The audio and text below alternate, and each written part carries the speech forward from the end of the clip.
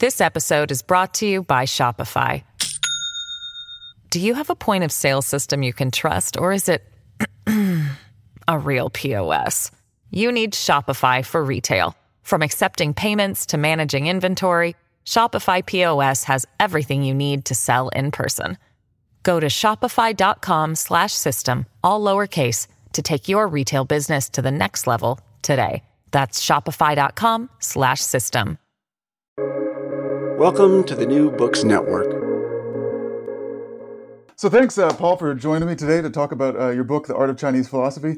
So I wanted to begin by asking just kind of how you, I know you've been working on this stuff a long time, but how you came to working on Chinese philosophy in particular, and then also the project of this particular book. How I got interested in Chinese philosophy is that I opened some books and discovered that they were very interesting, and that was the beginning of a lifetime commitment. I didn't quite expect it.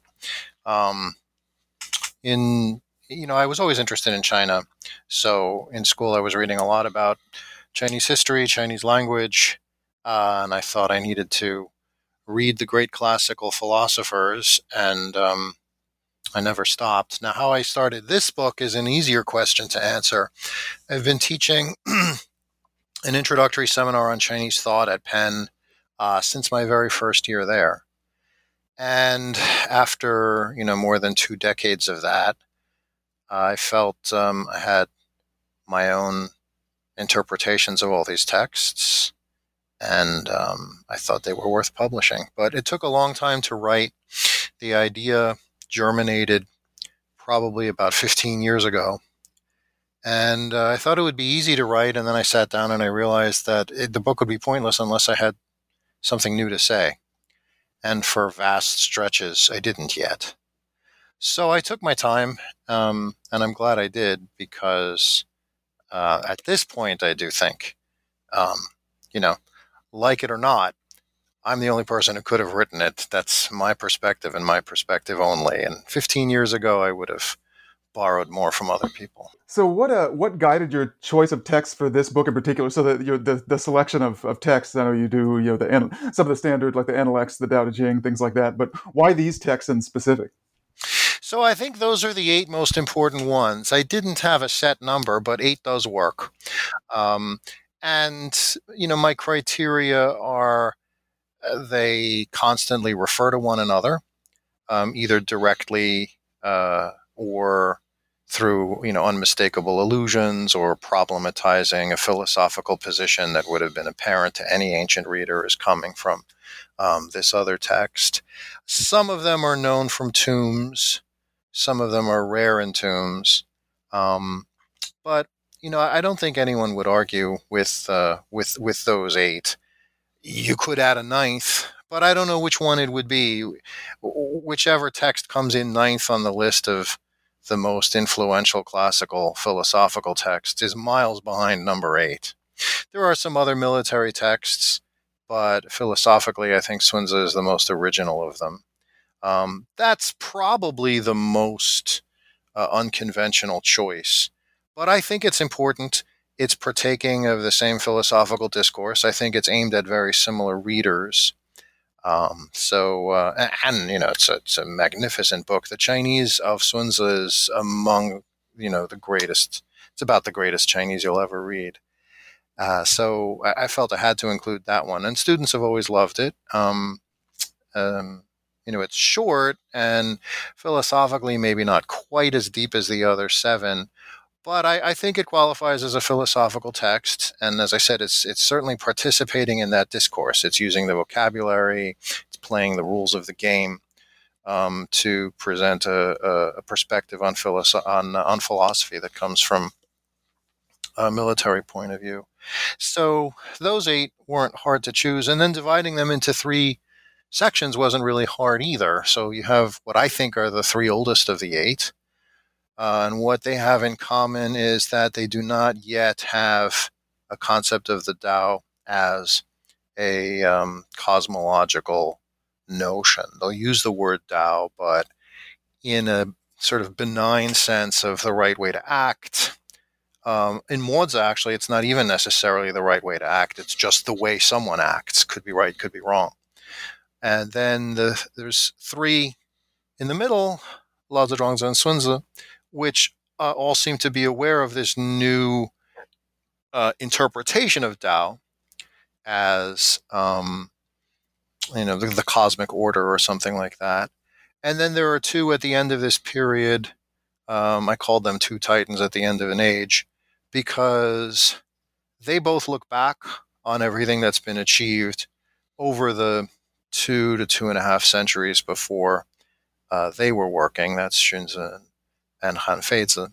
And they're also aware that this period of political disunion is coming to an end, and they're presaging what kind of world they think will and should succeed it. So choosing the 8 wasn't that hard, and dividing them into 3 sections wasn't that hard either. So one of the things you talk about in the first chapter is the nature of these texts. You talk about things like the importance of the commentarial tradition, which is really interesting, and the kind of the differences between these texts and things that you see in certainly kind of like more modern Western thought. What do you think? What do you think the nature of these texts is compared to some of the things that people may be more familiar with in the West, such as like the ancient Greek text? Well, they're closer to ancient Greek texts than to something like Hume or Kant. The main contrast I was making in that chapter is with texts that we read in a philosophy class where we don't have any significant dispute about authorship, whereas all 8 of these texts are authorless, both literally and figuratively. Xunzi and Han Feizi probably wrote the bulk of the material that's in the texts that bear their name, but they didn't write the book as a book. In both cases, somebody later, in the case of Xunzi, we know who. In the case of Han Feizi, we don't know who. But in both cases, somebody later gathered together the writings and edited it into a book. And for the first 6, we don't even have that. I really don't think texts like Zhuangzi or Lao Tzu can be attributed to a single author. They're more like the products of a long tradition. I think that's the same for Mozi too. So that's a big difference, and it affects our interpretation. We can't appeal to knowledge about the author. We even have to think twice about appealing to coherence if it's not to be taken for granted that a single mind produced these texts. The contrast with ancient Greece is harder for me to comment on. I'm not a specialist on Greek philosophy. I think there's going to be more similarities there. For example, with the dialogues of Plato. But a big difference in the Chinese case, and something I mentioned, I felt that philosophers might roll their eyes, but it is important. It's the significance of the Palace Library as an institution. A large percentage of the texts that we read from Chinese antiquity, and therefore a large percentage of the philosophical texts, went through a kind of an editing process that was pretty systematic at the Imperial Library. Soon after, within 200 years of the end of this period. That, I don't think there's any analog for that in the Greco-Roman world. There's a Roman Empire, but I don't want to talk through my hat because, again, that's not my area of expertise. But I don't think there's a single imperial library in the ancient Mediterranean world that had such a profound impact on the production of philosophical texts. Yeah, one of the things that's interesting about this that I always kind of think of as somewhat similar is the commentarial tradition in ancient Indian text, right? Because there, right, oftentimes you need the commentary to understand at all what's going on with the original text, a sutra or something like this. And here, I think a lot of philosophers in particular, don't often look to the commentarial tradition connected to some of these texts, because they seemingly can be understood as more standalone. What do you think about what's your view on the commentarial tradition in that sense? Do you think it's necessary for us to understand these texts, or is it extraneous? Or certainly not extraneous, and this is a big quarrel that I've had with people in the Chinese philosophy field. The distinction between text and commentary for some of these texts is imaginary.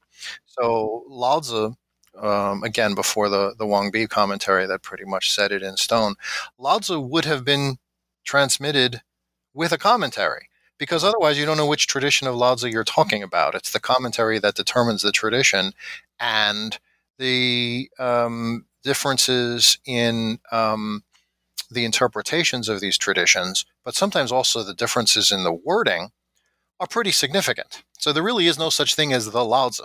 If anybody tells you, the philosophy of Lao Tzu, you got to say, time out, which Lao Tzu?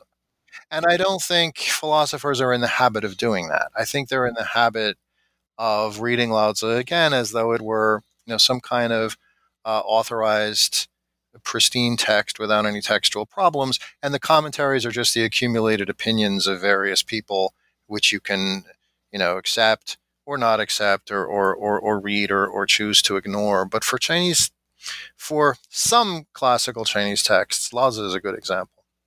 You just can't do that because the commentary is let's call it the tissue of the tradition that produced and preserved the text in the first place. If you cut that all out, you have something that's rootless and not the way the text was intended to be received. A quick look at history. I mentioned this in the chapter 2. Chapter also. It explains why we have these commentaries, and that is that the texts were usually written with underdetermined graphs, or they would have been simply memorized, without any need for a written document. And sometimes the graphs are ambiguous. Sometimes they're open to multiple interpretation. Or if you memorize a verse, right? Sometimes there's a homophone, or sometimes a phrase could be understood in different ways. I think what's going on is that in earlier periods, you would learn this text with a master who would explain to you orally what's going on in each line. Oh, this graph, well, our tradition understands it in this way. Oh, this line, you probably don't know what that means. Well, our tradition understands it in this way. And again, this is related to the impact of the empire on the production of Chinese philosophy. With that new society, the modes of transmitting texts changed. And your exposure to a text like this didn't necessarily come through direct oral instruction at the feet of a master anymore.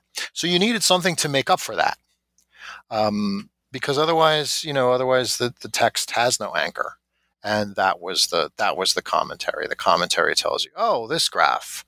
You're probably wondering what it is, since it can be read in 5 different ways. Oh, well, we read it this way, and no single commentary is necessarily authoritative, because they all represent a distinctive perspective. But ignoring those is, to borrow shamelessly a metaphor from Confucius, to look at one corner and ignore the other 3. Right. So one thing you talk about is the way the kind of these the Chinese philosophical texts have been received in the West and our philosophical tradition. And one of the really interesting things I think that you talked about early on was this idea of the role of deductive argument, and how you don't really find this so much in the early Chinese texts. Do you think this is the main kind of reason for the kind of historic neglect of Chinese philosophy as philosophy in our tradition? I certainly think it's one reason. Another big reason is sort of like the self-confirming biases of Western philosophy. So we decide what philosophy is on the basis of certain Western texts and traditions. And then we look around in the rest of the world, and whatever seems to conform, okay, that's philosophy too.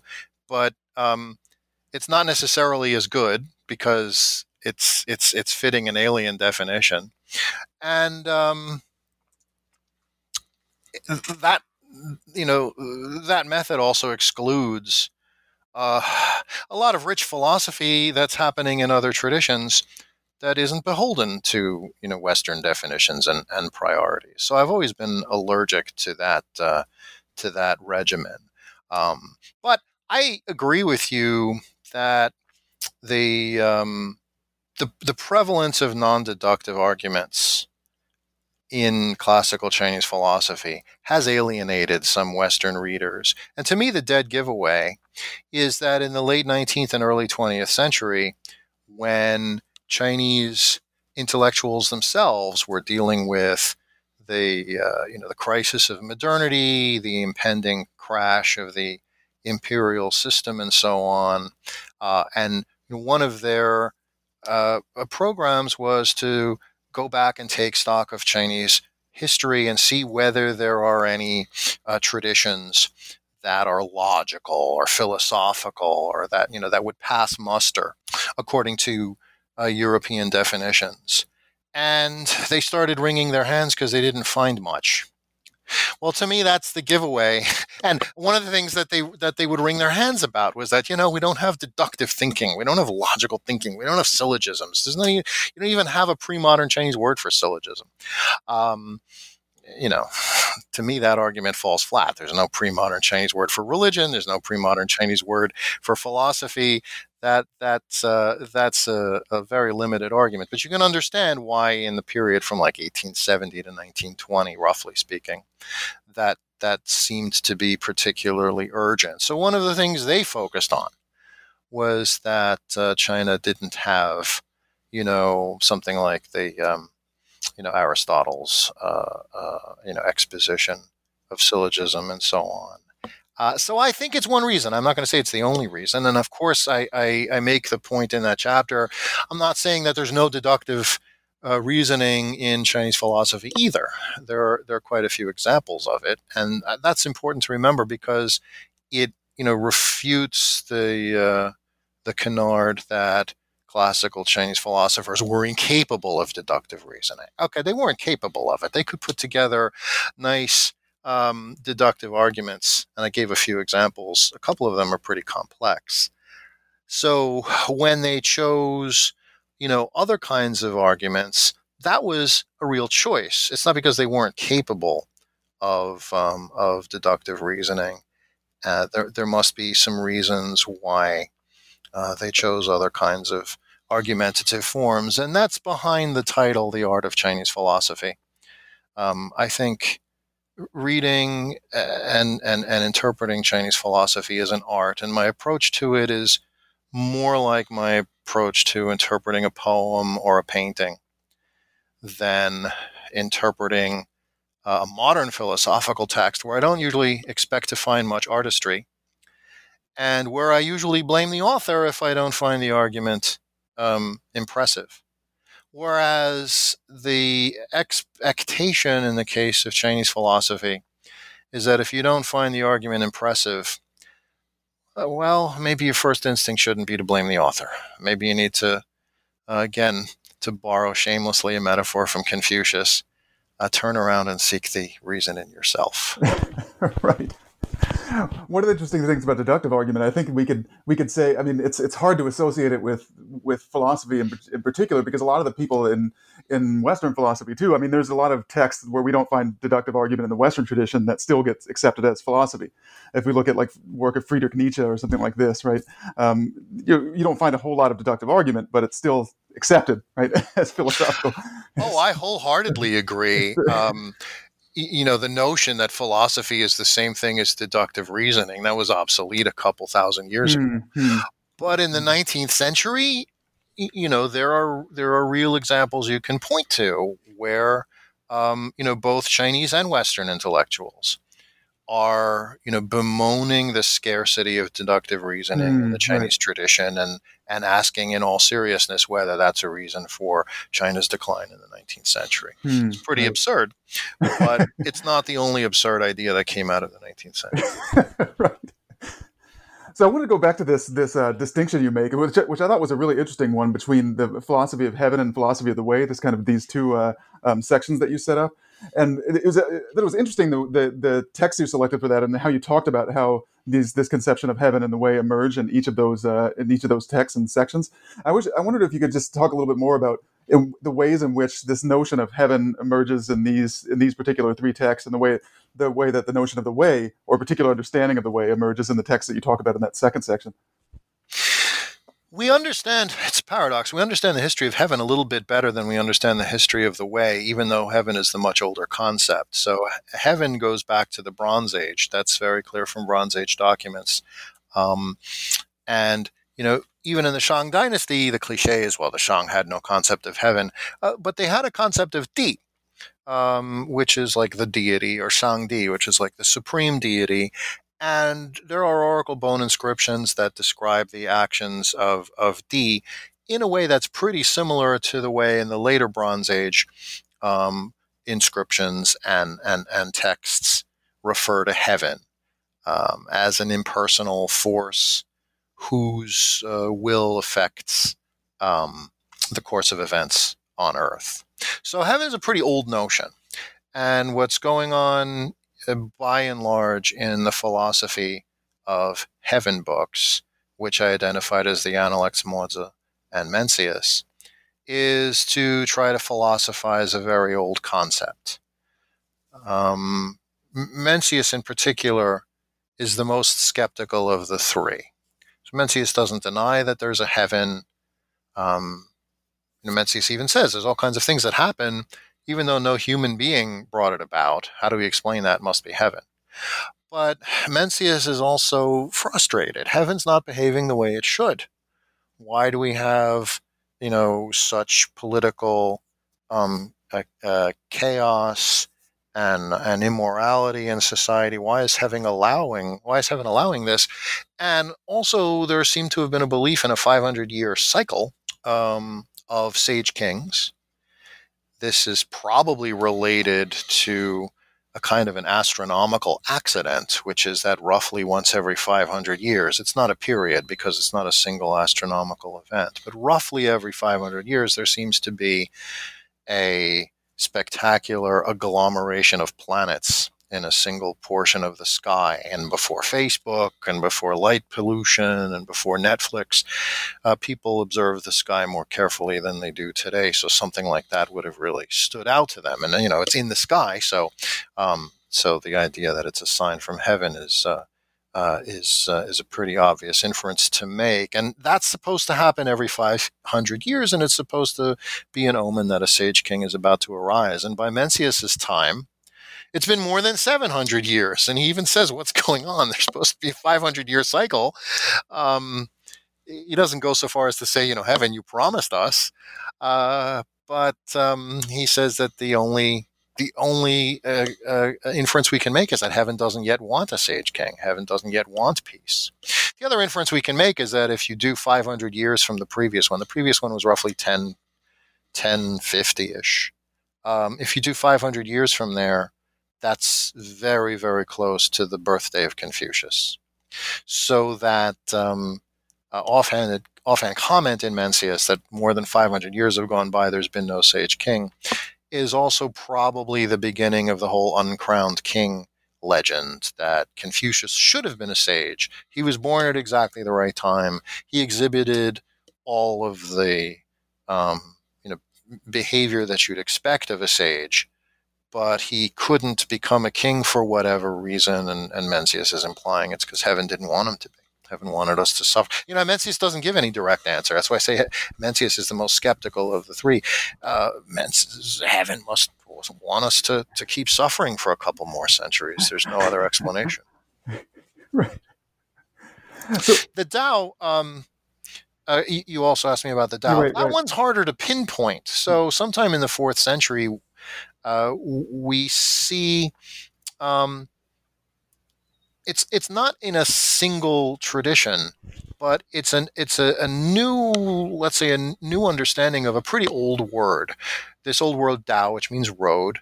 It had, like the Greek word hodos, it had come to mean like the right path, the right way to proceed.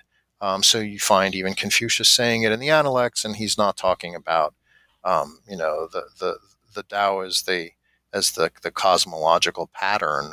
He's talking about the Tao as good right conduct, something like that. And in the 4th century, we start to see a bunch of different texts exploring a different understanding of Tao as more than just the right path, but actually the fundamental pattern of the universe. so that understanding this Tao will empower you to understand the way the universe works, and of course make you a pretty a formidable person, because you, armed with an understanding of the universe, will be competing with all kinds of fools who think they understand the universe by going to Confucian school, and all they learn is foolishness. So it's very clear in Lao Tzu. And another indication that this is aimed at countering the supremacy of Confucian thinking is that in Lao Tzu, the Tao comes first. The Tao is the mother. The Tao produces everything, including heaven. Confucians never accept that. So when Xunzi, who's quite comfortable with using the Tao in the sense of the fundamental pattern, timeless, unchanging, can be learned, can be observed, and so on. In Xunzi, it's the other way around. In Xunzi, heaven produces the Tao. So even though Xunzi comes at the very end of this period, he's not willing to relinquish the idea that heaven is supreme, heaven comes first, and he sees the utility of a concept like the Tao, but he doesn't go as he's not willing to go as far as a tradition like Lao Tzu, or I think implicitly Zhuangzi, in saying that heaven is just a child of the Tao, like everything else in the universe. Hmm. So one of the in the first kind of chapter that you talk about these texts, you discuss the Analects, and this is I found an interesting chapter because this is one of those texts that I always thought was kind of very misunderstood by philosophers. And could you talk a little bit about what you take to be its role in the early philosophical tradition? Because what you often see, right, is this idea that you've got this first philosophical text, and here's the kind of like something that's giving you a kind of a overview of early Chinese philosophy and the first kind of philosophical account of some of these ideas. What do you think is going on in the Analects? So one problem that I do take seriously is that I'm not so sure that it's the first philosophical text. Exactly. There are people in the early China field who are not usually philosophers who point out that there isn't very good evidence that the text existed before the Han Dynasty. And pretty early in the Han Dynasty, but Han Dynasty nonetheless. And that's an important point. It means that you can't think of the Analects as the textual fountainhead. However, I've written a controversial paper about this, and I think my position is the better one. However, I think the ideas and possibly even the material in this Han Dynasty compilation called the Analects, the Selected Sayings of Confucius, is truly old. So what I think is going on there, again, we're talking about the impact of the empire. The old mode of learning, with a Confucian master isn't feasible anymore. So people think, hey, we better write this down.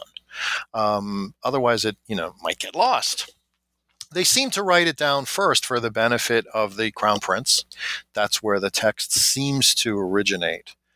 But I believe that the ideas are truly old, and some of them, to the best of our understanding, might even go back to Confucius himself. I don't know how we would verify that, but the concerns seem like the concerns of Confucius's era.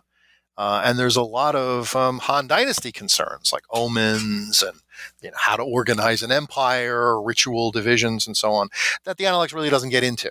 So it doesn't seem to make too much sense as a Han Dynasty text. So I think these are teachings that were well known in Confucian lineages and Confucian schools, but had never been collected and put in writing comprehensively, because there had never been a need for that if you wanted to learn the Confucian traditions. And remember, the Analects is never just the Analects of Confucius. It's the Analects of Confucius and his disciples. There's plenty of passages in the Analects where it's a disciple speaking, and yet that's ratified by the tradition as almost as good as the words of Confucius himself, because they make it into the text. Then there are cases where the disciples say something and Confucius is like, no. Think through what you're saying, and gives a pithy response that explains what's wrong with what the disciple said. So before this, before it was written down, there wasn't a need, because if you wanted to learn that tradition, there'd be masters running around, and you could attach yourself to one, and then you would become equipped too after a course of oral instruction. There's plenty of evidence that there were, master disciple relationships. That's not simply a figment of the tradition. But then there came a time, I think, when that method of instruction didn't work anymore, and then I think people said, well, now we need to write it down. This episode is brought to you by Shopify. Do you have a point of sale system you can trust, or is it a real POS? You need Shopify for retail. From accepting payments to managing inventory, Shopify POS has everything you need to sell in person. Go to shopify.com/system, all lowercase, to take your retail business to the next level today. That's shopify.com/system. So what do you think? One of the ways that this is commonly, the NLX is commonly presented, and I've done it like this sometimes myself, is to say, okay, let's take all these concepts. We talk about Ren and Li and all these other concepts, and see that as what the NLX is trying to instruct us about, right? Do you think how do you think this was intended to be read? Do you think it was intended to be read in this way, where we have all these concepts and we're trying to figure out what these concepts are, or is there something else going on here? That's certainly part of it, and one proof that that's part of it is that there'll be a case where a disciple runs up and says, "Hey, Confucius, is the following Ren?" and gives some horribly overblown definition. Right. And then Confucius, also another indirect indication that Confucius thinks Ren, which I translate as humanity, is a very important concept, is that he never defines it. Anything really important, he doesn't define. And that, I think, gets to the main purpose of the Analects, which is to get people to think for themselves. And that's related to what I meant just now by philosophizing the concept of heaven. In the Bronze Age, the will of heaven, or the will of the ancestors, or the will of the spirits, this deity that I mentioned, that could be ascertained through a divination. Whether it was oracle bone divination or other types of divination that were practiced. And we don't know whether anybody in the Bronze Age doubted this, but if they did, their words were not transmitted. All we have from the Bronze Age are pretty confident assertions or representations of this kind of thought system in action. Let's consult the spirits. Let's consult a diviner. Let's consult the oracle bone. And Confucius, I think understanding the Analects helps a lot if you start with Confucius saying, that's not working too well. We've been doing this ghost thing for a few centuries now, and Confucius doesn't say this explicitly, but I think it's hovering over the whole book. And it helps explain a lot of what's going on in the book. He doesn't deny that there are ghosts and spirits, but they're not too helpful.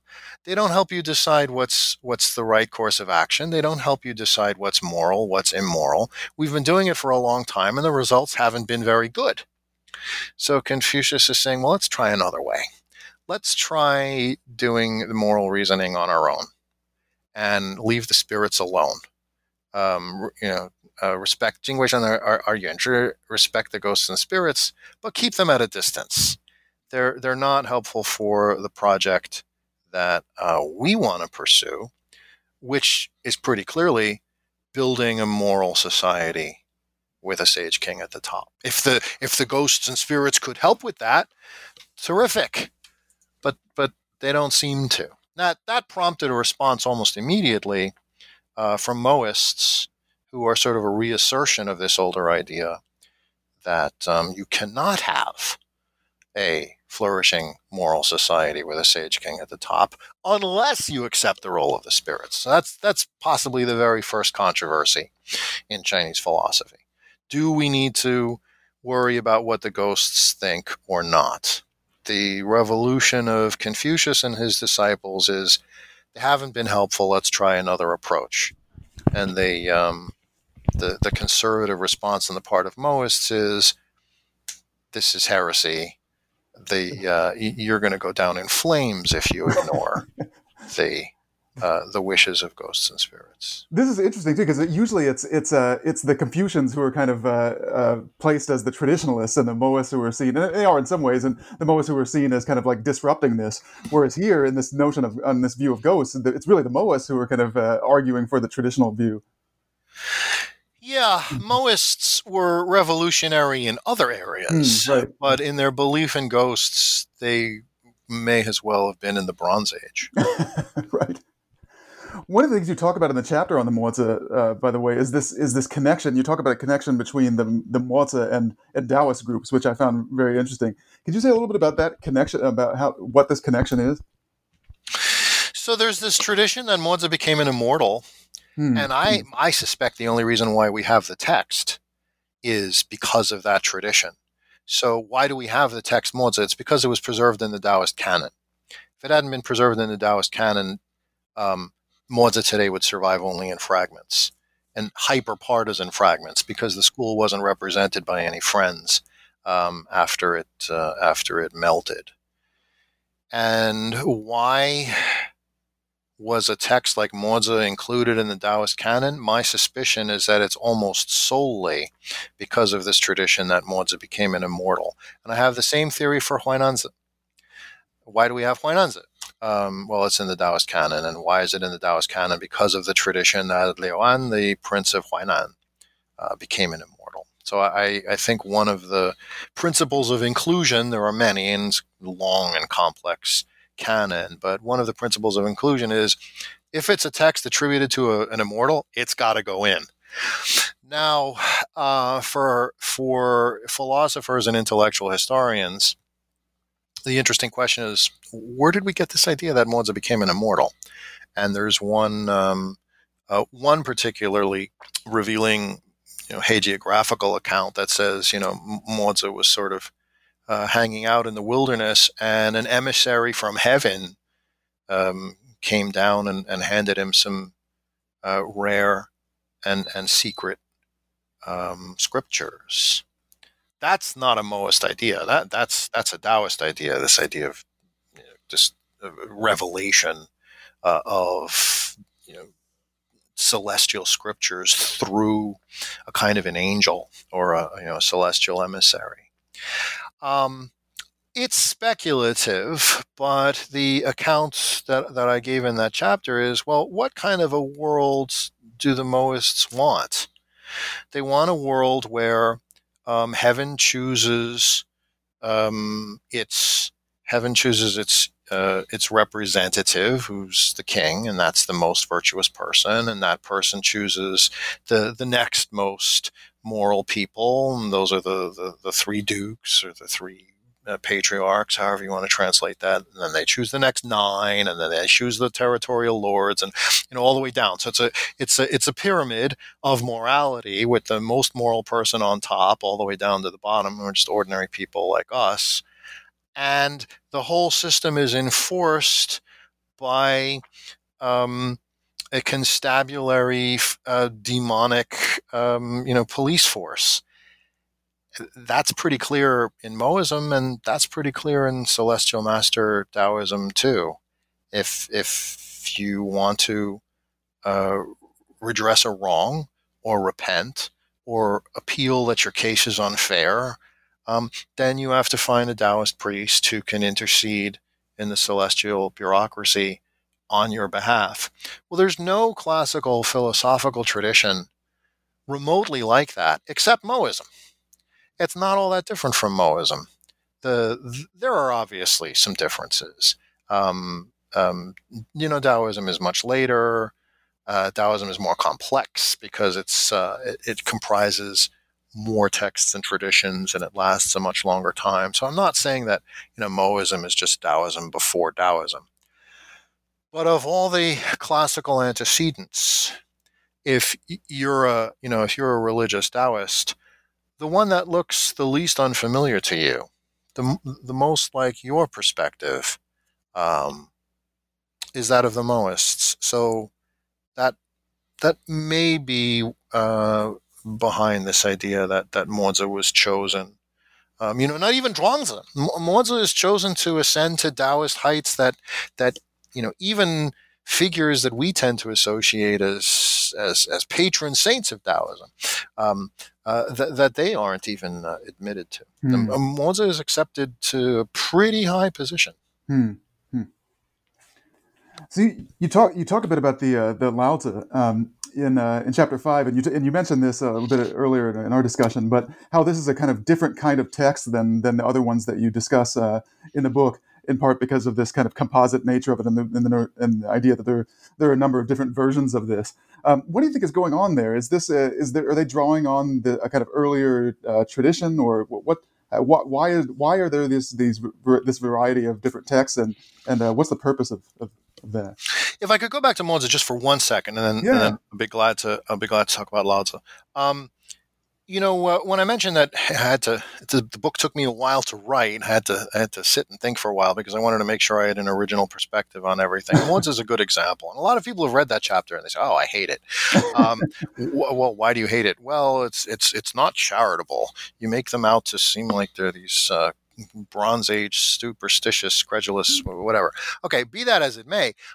What's distinctive about that chapter is that I don't emphasize utilitarianism. So, I go through the passages in Mozi that people have compared to Bentham, and that people use as a kind of basis for reconstructing a Moist consequentialism, and that's undeniable. I'm not saying that's an incorrect reading. I'm saying it's an incomplete reading. You're not really getting the full dose of Moism, especially what Moism meant to its practitioners and to its opponents, unless you take this business of ghosts seriously. That I think is pretty important. I remember attending a lecture at my university's philosophy department. It was one of the few I've ever attended, and this was a speaker who's quite an accomplished scholar of Chinese philosophy, who was talking about how you can include Chinese philosophy into your curriculum. And he said, "Oh, to Moists, then that's utilitarianism." And I didn't get a chance to speak, but I remember thinking, yeah, no, that's like a quarter at most of Moism. But it's a good example of what I was mentioning, earlier. You cut out the part that seems to conform to, ideas and notions and priorities that Western philosophers privilege, and you just leave aside everything else. And everything else in this case is significant. Now, you may not like it, and I wouldn't enjoy living in the Bronze Age either, but it's part of the tradition, right, and you're misrepresenting it if you just ignore it. Okay, go on. No, go ahead. I was going to move on to Lao Tzu, so if you had a... no, so I was saying, interestingly in philosophy, we sometimes do that with Western texts too, right? We do that with Plato as well, right? We cut all these things out where we think he's doing kind of arguments that are really philosophy, and then all the other stuff that's like mysticism or religion, we just kind of ignore that, right? That's a very good point, and historians call that presentism, right. Where you go back and you rummage through all the stuff that seems to relate to you in 2020, today, right, November 29th, 2020, and everything else, not relevant. And that is so misguided because, on November 30th, 2020, the present won't be exactly the same anymore, and probably be largely the same, but just think of how much our political culture has changed over the last 5 years. The present does change. Exactly. And if your engagement with the past is solely conditioned by the concerns of the moment, then my view is you're deliberately ignoring, willfully ignoring much of what the past has to teach us. Absolutely. That's what we're misunderstanding the arguments that were there because we're neglecting all the other things they had to say. Absolutely. So why is Lao Tzu a different text? It's a wonderful question. I wish we knew the answer. We don't have enough, the only way we could answer that question with certainty is to know exactly how the text came into being, and we don't. It's certainly not written by a wise old man named Lao Tzu. That's not believable. The Guodian manuscripts, which were excavated quite a while ago already, almost 30 years ago, they gave us a tantalizing snapshot. These were texts that were included in a small tomb, maybe the tomb of some kind of teacher, low-level aristocrat. The problem is that the tomb had been looted, so we don't know too much about it. But it includes 3 short, I guess I would call them, bouquets of verses that are now included in the 81 chapter Lao Tzu. So what does it mean? Does it mean that the 81 chapter Lao Tzu is the result of a process of accretion? And back at the time of the Guodian tomb, which is about 300 BC, it hadn't, fully formed yet?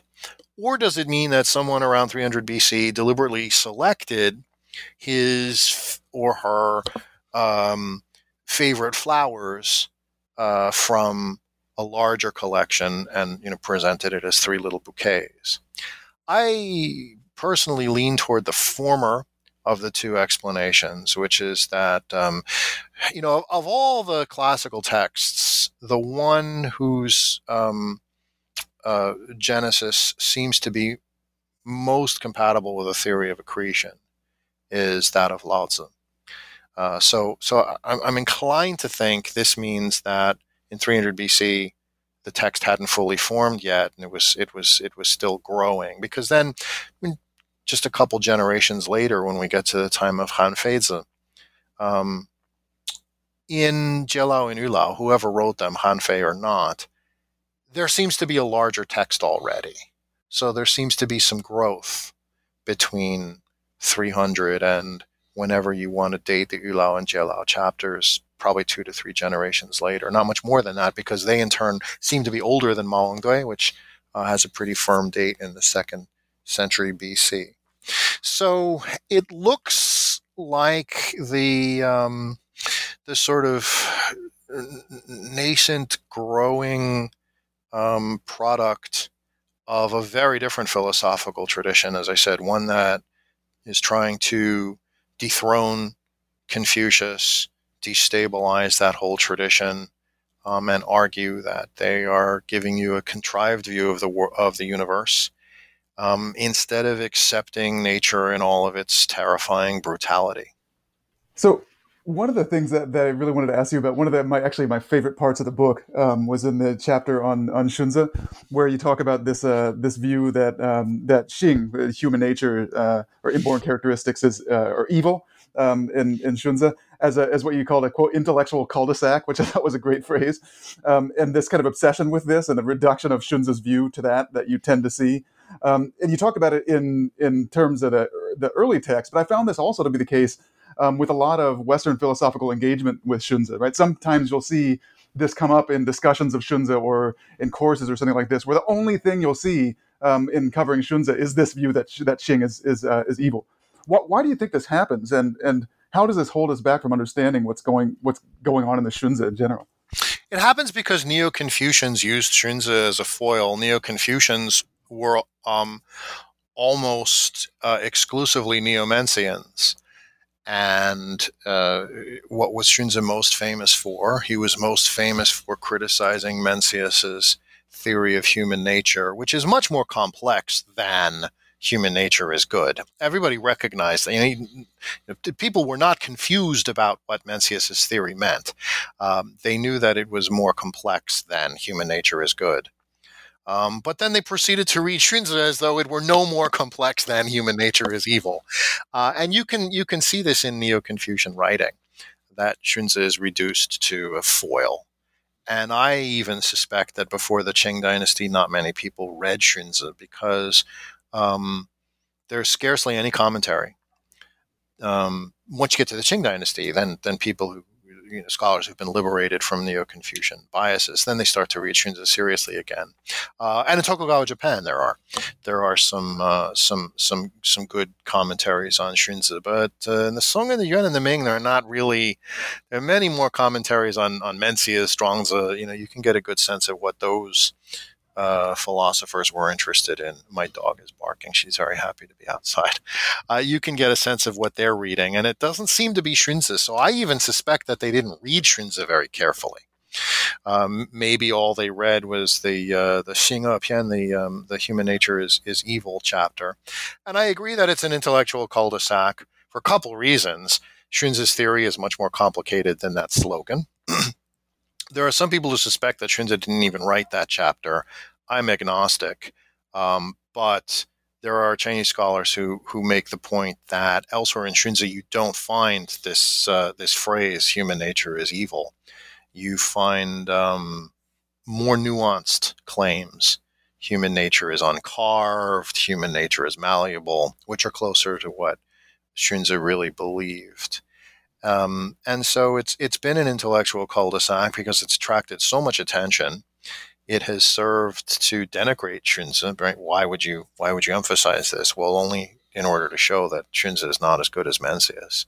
If you're a Neo-Confucian, and it has led to ignoring, the really interesting chapters like the Discourse on Heaven, Discourse on Rights, Discourse on Music, however you want to translate Jiebi, resolving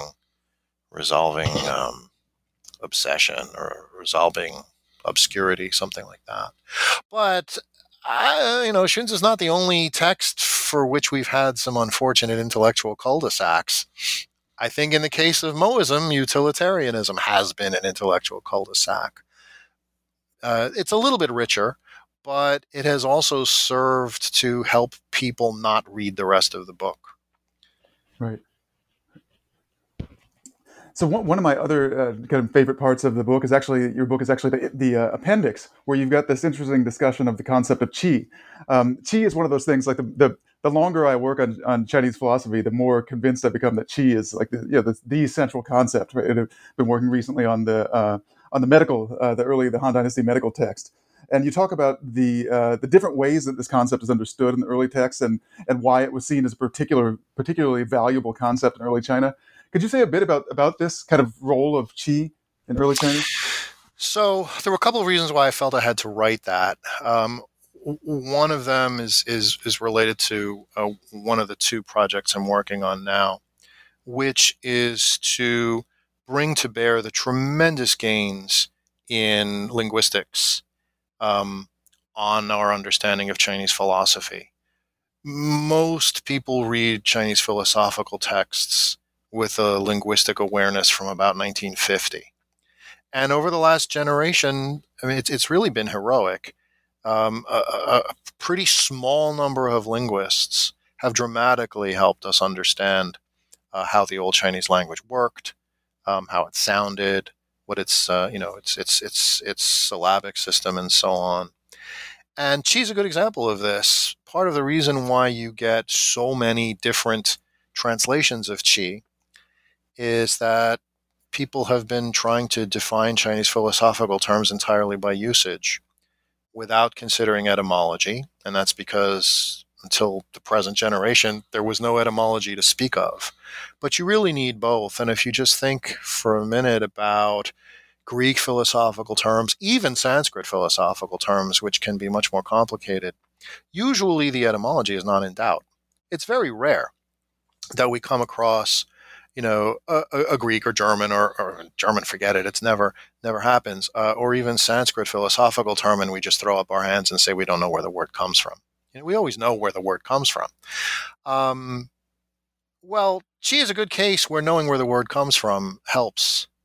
And there's no doubt anymore that it comes from the word for breath.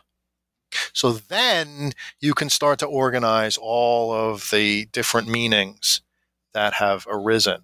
And I'm not denying that there have been all these various senses. Of course, there have been. But it's a jumble without knowing that etymologically, there's no doubt that it's derived from the word for breath. So that explains its significance in medical texts, precisely as you say. Um, Now, why was it a good idea? A couple of reasons, but one of them was to help in this project of deghosting society. A lot of the explanations for which Qi was pressed into service, or a lot of the areas in need of explanation, let's put it that way, for which Qi was placed into service, had previously been explained by referring to ghosts. So, in the case of medicine, illness. Why are you sick? Well, there may have been multiple reasons. Our sources are limited. But the theory that's best attested, the Bronze Age, very ancient theory that's best attested, is it's because the spirit has it out for you. The spirit is offended.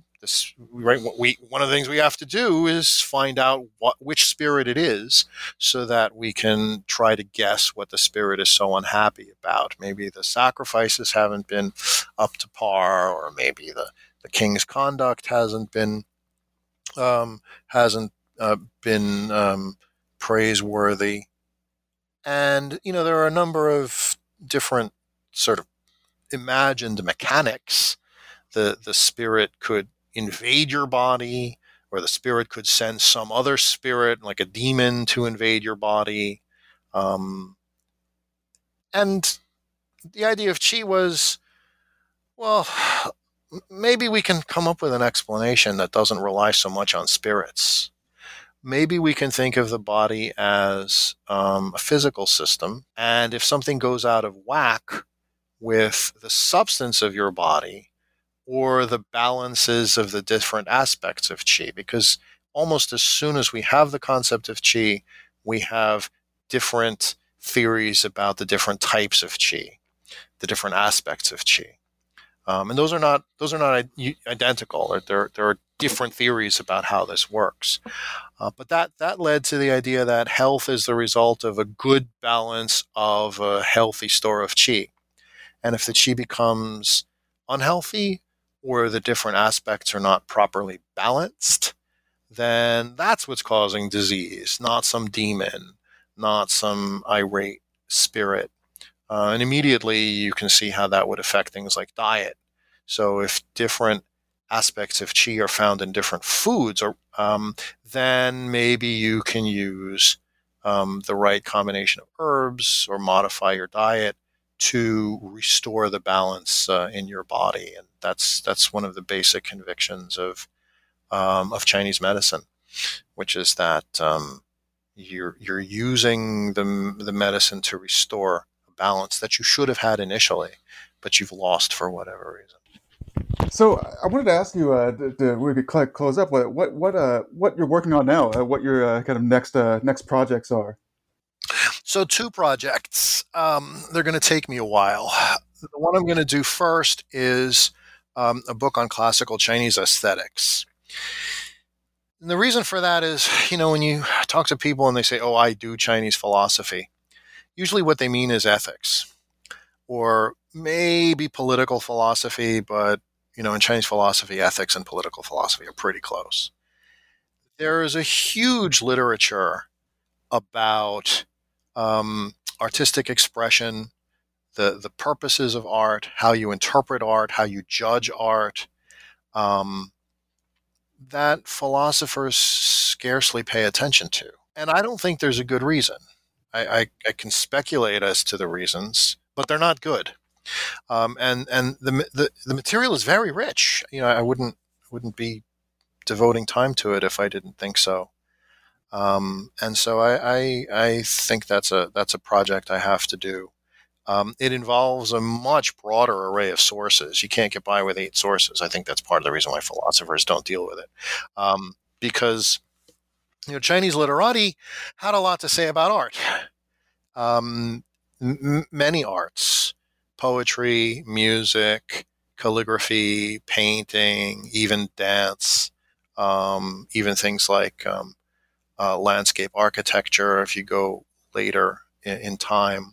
So I'm going to have to restrict myself basically to the period up to about the Tang. I'll use some Tang sources.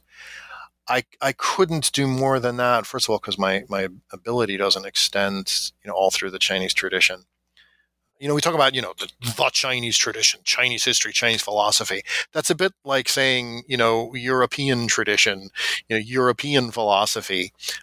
If the European tradition went back to 1600 BC, it's absurd. So, my ability starts to taper off around the Tang Dynasty, and also the book would become too unwieldy because after that we have so many sources, and literati tended to be pretty good writers, so it takes a very long time to read their work, if you're engaging it seriously. But that I'm looking forward to that. It's based on a quartet of lectures that I gave at the Academy of Fine Arts, the Central Academy of Fine Arts in Beijing, in 2 years ago, December of 18. And, I had these ideas and they invited me out of the blue, and I was thinking, okay, this is the foremost art school in China. I've got to go. And I wanted to see how they were going to respond because it's a very American perspective. It's both traditional and American at the same time. So it's based entirely on traditional Chinese texts, but it's not the way they're taught in China. And the audience was great. I mean, these were members of the faculty, students, practicing artists, art historians. It was just the kind of diverse audience you would want if you were trying out some new ideas. And the positive feedback I got from them convinced me that this is a book that I had to write up. So I'll be working on that in 2021. A lot of it is in my head, so I might actually be able to finish it. If not, then I won't go crazy because it's going to be a complicated book. And then the other thing, the second project, I alluded to that when you asked me about Qi. That's going to be a handbook of Chinese philosophical terms that will lay out for philosophers everything that linguistics has done for us.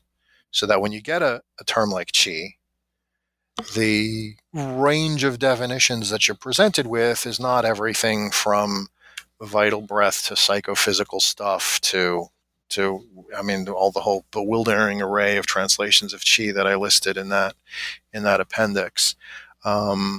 Rather, you get a linguistically organized history of the word that then also goes into the significant philosophical usages. And for that one, I will have to stop at the end of the classical period, simply because so many of these philosophical terms, like Qi, they're like pearls. They just keep growing and growing and growing and growing because the tradition never dies. And as later writers keep on using these concepts, they keep on adding more and more nuances, more and more connotations. Buddhism is also a huge source of philosophical vocabulary, especially for Neo-Confucians. So I won't be able to do more than what I conceive as basically the first volume of this that I can handle, and the classical philosophers, and maybe somebody else will have to pick up the thread from there. And that I won't be able to start that until I finish the aesthetics book. So that one won't be around for a while, but I have a pretty definite plan, maybe something like 50 to 80 of the most important terms. And it will also be limited necessarily by our linguistic knowledge. There are unfortunately still some words whose etymology is still unclear. It's very frustrating. And as I said, it's nothing you encounter when you read Aristotle or even South Asian philosophy. Usually the etymology is pretty well understood, and in China we're still struggling. That sounds great. I'm looking forward to seeing those when they're finished. So I'd like to thank you again, Paul, for sitting down to discuss your book with me. Sure, it's been a lot of fun.